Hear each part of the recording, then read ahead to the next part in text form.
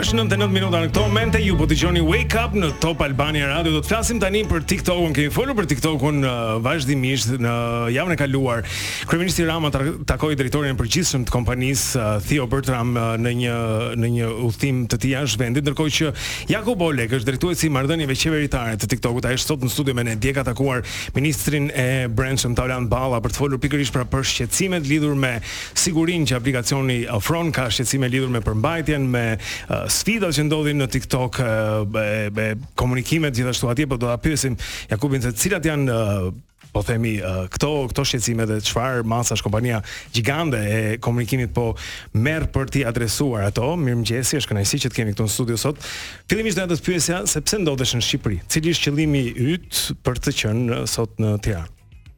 Thank you very much for Shumë faleminderit që më keni ftuar. Është vërtet kënaqësi. Ne kemi ardhur në Shqipëri që t'u tregojmë njerëzve që platforma jon është e sigurt dhe që ne bëjmë shumë punë që kjo platformë të qëndrojë dhe të vazhdojë të jetë e sigurt.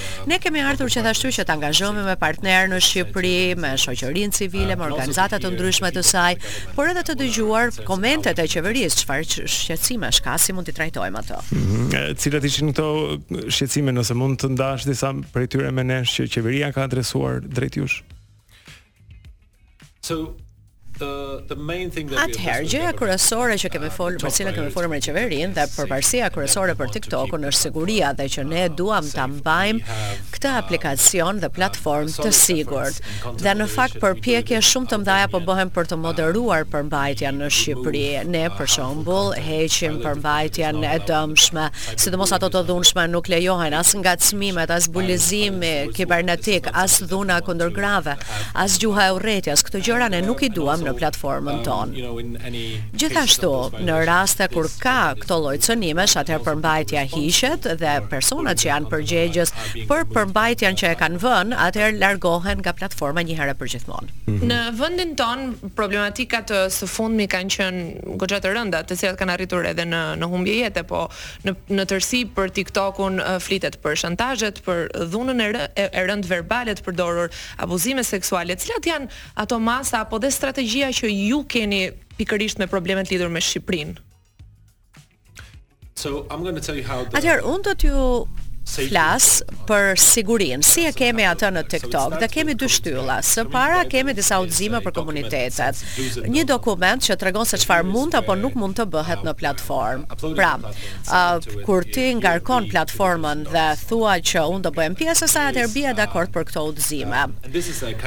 Për çfarë mund bësh apo mund mos bësh. Dhe ky është një organizëm i gjallë, nuk është se mbetet në letër një herë dhe aq, por ne natyrisht shikojmë të gjithë legjislacionin vendas, shikojmë komentet që na vijnë nga universitetet, nga shoqëria civile dhe këtu kemi standardet e mungesës së dhunës, e mungesës së sjelljes së dhunshme dhe tjetra ka të bëjë me moderimin që thash të përmbajtjes. Pra kur ti ngarkon një video në TikTok, kalon proceset e automatizimit për të parë nëse përmbajtja është e dhunshme apo jo. Në rast se çështja është shumë e qartë, që ka dhunë, atëherë hiqet menjëherë, nëse ka një zonë gri, atëherë kalojmë te moderatorët që janë në fakt njerëz, pra do të thotë që ato shikojnë përmbajtjen në gjuhën përkatëse, që do thotë në rastin e Shqipërisë janë shqiptarë ata që punojnë për këtë çështje. Gjithashtu kemi edhe mjete të ndryshme të sigurisë në platformë. Për shembull, kur kalon në TikTok, shikosh poshtë dhe shikon diçka që mund të jetë e dëmshme ose e keqe dhe nuk duhet të jetë në platformë, mund ta raportosh. Pra thjesht ty shtyp te gishti i madh dhe del lista e rubrikës dhe mund ta raportosh. Pra aty ke arsyen se përse do shëron ta raportosh të video dhe gjëja e fundit që kemi në strukturë është që ne bashkëpunojmë me partnerët e jashtëm. Kemi një kanal vetëm për partnerët e komunitetit, natyrisht ne bashkëpunojmë me policinë, pra me agjencitë ligjzbatuese ose edhe me organizatat e shoqërisë civile. Për shembull në Shqipëri ne punojmë me qendrën për të drejtat e fëmijëve, kështu quhet kjo qendër në Shqipëri dhe ata ne japin informacion për përmbajtjen, por edhe këshillat përgjithshme për sigurinë në platformë. Shumë nga ata që e përdorin, po edhe që nuk e përdorin TikTokun në Shqipëri, thonë se është një aplikacion pa rregulla, duke sikur ka një liri absolute për të postuar çfarëdo lloj gjëje në formën e videove, dhe shumë prindër në fakt kërkojnë edhe ndërhyrjen e qeverisë. A është e mundur që një qeveri të ndalojë përdorimin e TikTokut apo dhe të kontrollojë përmbajtjen që ofrohet aty? Ne kemi ardhur këtu që të dëgjojmë se çfarë ka për thënë qeveria, të dëgjojmë komentet e tyre dhe mendoj që është shumë e rëndësishme që nëse janë rregullatorët apo autoritetet e ndryshme që ata të shprehen, na thonë, na tregojnë shqetësimet e tyre. Qasja jon ka qenë gjithmonë që ne duhet të jemi këtu, të dëgjojmë, por dhe të reagojmë, pra të trajtojmë këto shqetësime. Kështu që në rast se po flasim për Shqipërinë dhe për çështjet që kanë të bëjnë me Shqipërinë në platformë, ne jemi të gatshëm të investojmë më shumë për sigurinë, për pjesën e moderimit të përmbajtjes në mënyrë që të sigurohemi që komuniteti ynë shqiptar është i sigurt në platformë. Për shkak se TikToku ka pasur një shpërthim në përdorim të jashtëzakonshëm, është platforma më e përdorur, sidomos ndër të rinjt, e kaluar vetëm nga YouTube-i, kanë përshtypjen e përveç YouTube-it gjithë të tjerat pastaj janë pas TikTokut. Ka një edhe një si thua vështirësi për prindrit që të kuptojnë se çfarë fëmijët bëjnë në TikTok. Edhe ndodhi kaq shpejt që TikToku u bë popullor, ndërkohë që prindrit shkonin në Facebook, fëmijët ishin në TikTok dhe kjo u pasi një hapësirë lirie, hapësirë e pagjurmueshme, hapësirë. Për shembull, kemi parë video të fëmijëve që pinë cigare në klasë. Edhe i postojnë këto në TikTok. Dhe ato që ndrojnë në TikTok, pastaj fëmijë të tjerë shikojnë këto video dhe bëjnë të njëjtën gjë në klasat e tyre, dhe ata ndezin cigare në klasë. Ky është një rast, fjala vjen. Si adresohet? Më i lehti mund të themi. So, I think this is a very important issue. Mendoj që kjo është një çështje shumë e rëndësishme dhe faleminderit që e sollet atë në vëmendje, sepse siguria, por sidomos për të miturit, është shumë e rëndësishme për ne. Unë jam baba vet, kam 2 fëmijë, 6 dhe 8, dhe kështu që kjo është e rëndësishme për mua edhe personalisht. Ajo që bëjmë ne është që krijojmë, ose siç e thash, pra kemi që shikojmë platformën dhe përbajtjen, punojmë me partnerët, po kemi disa mjete shumë të rëndësishme sigurie edhe për të miturit në platformë. Për shembull, njëra ka të bëjë me prindrit. Pra, ti si prind mund ta lidhësh llogarinë tënde me llogarinë e të miturit, dhe duhet jetë një person mbi 13 vjeç, sepse nën 13 vjeç nuk lejohen në platformë dhe këtë duhet ta themi qartë për të gjithë. Pra ti mund ta lidhësh llogarinë tënde si prind me llogarinë e vajzës apo djalit tënd dhe mund të pranosh edhe një kuadër të caktuar që u lejon lëvizjet e caktuara, edhe afatin kohor, për shembull 60 minuta në ditë, ose mund të përjashtosh në bazë të hashtageve për mbajtja të caktuara, në mënyrë që fëmia yt mos të shikojë këto në platformë. Kjo është një gjë. E dyta, gjërat që janë live në TikTok. Live u lejua, pra në formë të drejtë për drejtë, nga 16 vjeç e sipër dhe tani e ke kaluar në 18 vjeç, kështu që tani live-et lejohen vetëm për 18 vjeçarët e sipër. Kemi krijuar edhe një gjë që quhet siguria, që është e përcaktuar në bazë të moshave me kode të caktuara, që do të thotë që mënyra se si për shembull kemi pasur platformat e mëparshme në rrjetet sociale kanë pasur vetëm një pengesë. Po ti je 13 vjeç e sipër lejohesh në platformë dhe kaq. Ndërsa ne kuptojmë që të rinjt kalojnë procese nga më të ndryshmet në jetë, sidomos në ato mosha dhe fazat të caktuara të jetës së tyre. Pra ata duhet të kenë një përvojë tërësisht tjetër, 13 me 15 vjeçarët ndryshe, 15 vjeçarët me 18 vjeçarët ndryshe. Si shembull, mund t'ju tregoj për shembull që mesazhet e drejtë për drejta në TikTok nuk lejohen në grupin 13-15 vjeçar, pra nuk mund të dërgosh mesazhe të tilla të drejtë për drejta kësaj moshe. 16 deri në 17 vjeç mund ta kesh këtë pjesë, po vetëm me shokët e tu. Ndërsa 18 vjeçar e sipër mund t'ja dërgosh mesazhet kujdo. 13 deri në 15 vjeç të kemi një llogari që është private e përcaktuar.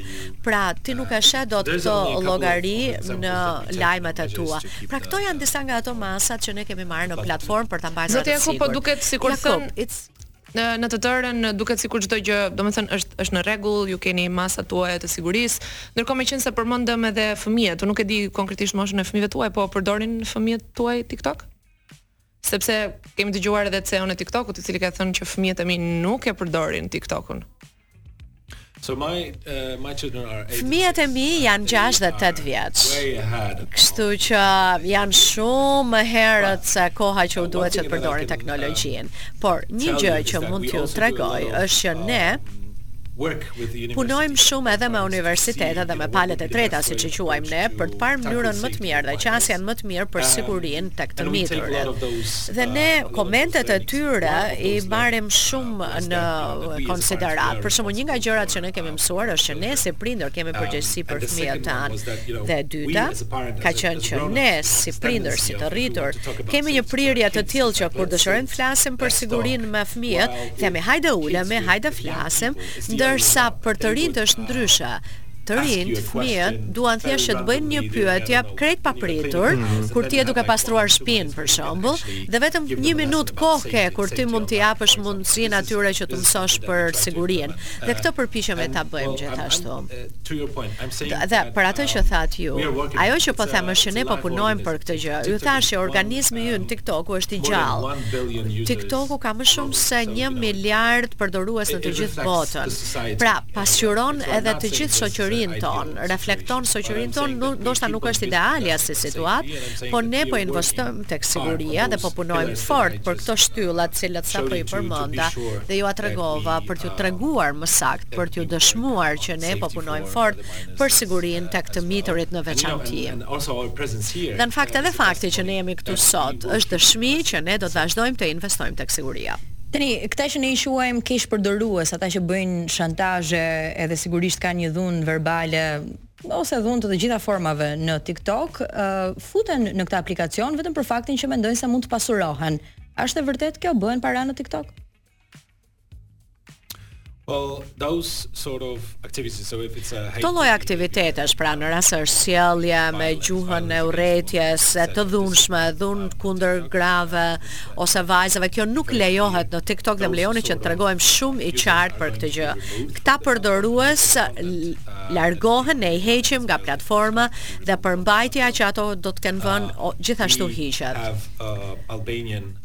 Ne kemi moderator shqiptar, kështu që ne po investojmë në këtë gjë, pra me moderatorët shqiptar situata do të përmirësohet në Shqipëri. Që do të thotë që kjo është një lëvizje e re, kjo e moderatorëve shqiptar, isha kurioz se sa moderator shqiptar ka që punojnë në TikTok për të filtruar këto video dhe që kur punojnë ata, prej sa kohësh? Nuk mund t'ju jap një shifër të saktë të moderatorëve, po ju siguroj që janë shqiptar që dhe ka shumë prej tyre. Por për t'ju treguar pak si një pasqyrë, një dritare të TikTokut me moderimin, mund t'ju flas për shifrat për shërbimet digjitale, ligji për shërbimet digjitale i Bashkimit Evropian kohët e fundit. Dhe ne duhet të raportojmë për shembull për moderimin që bëjmë për përmbajtjen dhe numrin e moderatorëve që kemi. TikToku shumë më shumë se të tjerët ka në fakt numrin më të madh të moderatorëve të përmbajtjes.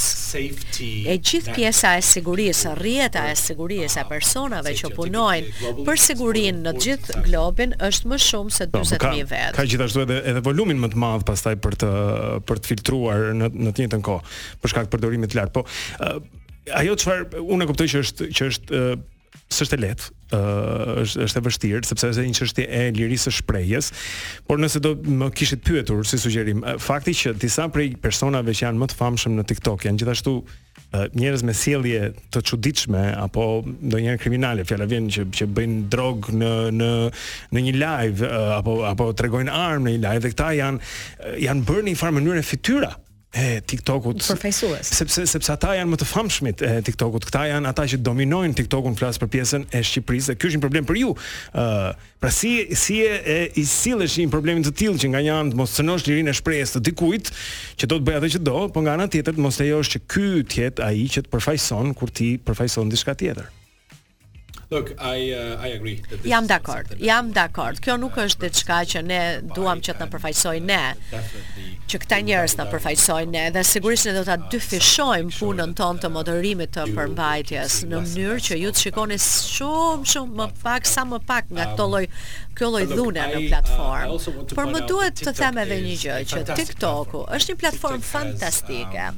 TikToku ka një potencial shumë të madh për të krijuar gjëra gjëra për mirë. Pra, në fakt është një platformë kryesisht për zbavitje, për argëtim, për krijtari, për të frymëzuar të tjerë dhe thjesht për t'u treguar panoramën e përgjithshme. Unë punoj nga Varshava në Poloni dhe unë e di që shumë nga miqtë e mi kanë ardhur për shembull në Shqipëri për pushime, si vjet për TikTokun dhe të gjitha këto live që u përdoren kaq shumë në TikTok dhe Shqipëria u bë kaq e njohur, kështu që TikToku është edhe një platformë shumë e mirë edhe për të treguar për historinë, trashëgiminë kulturore të Shqipërisë dhe të Ballkanit perëndimor, kështu që ka shumë edhe nga këto gjëra. Absolutisht. Kështu që nuk dua të fokusohem jesit.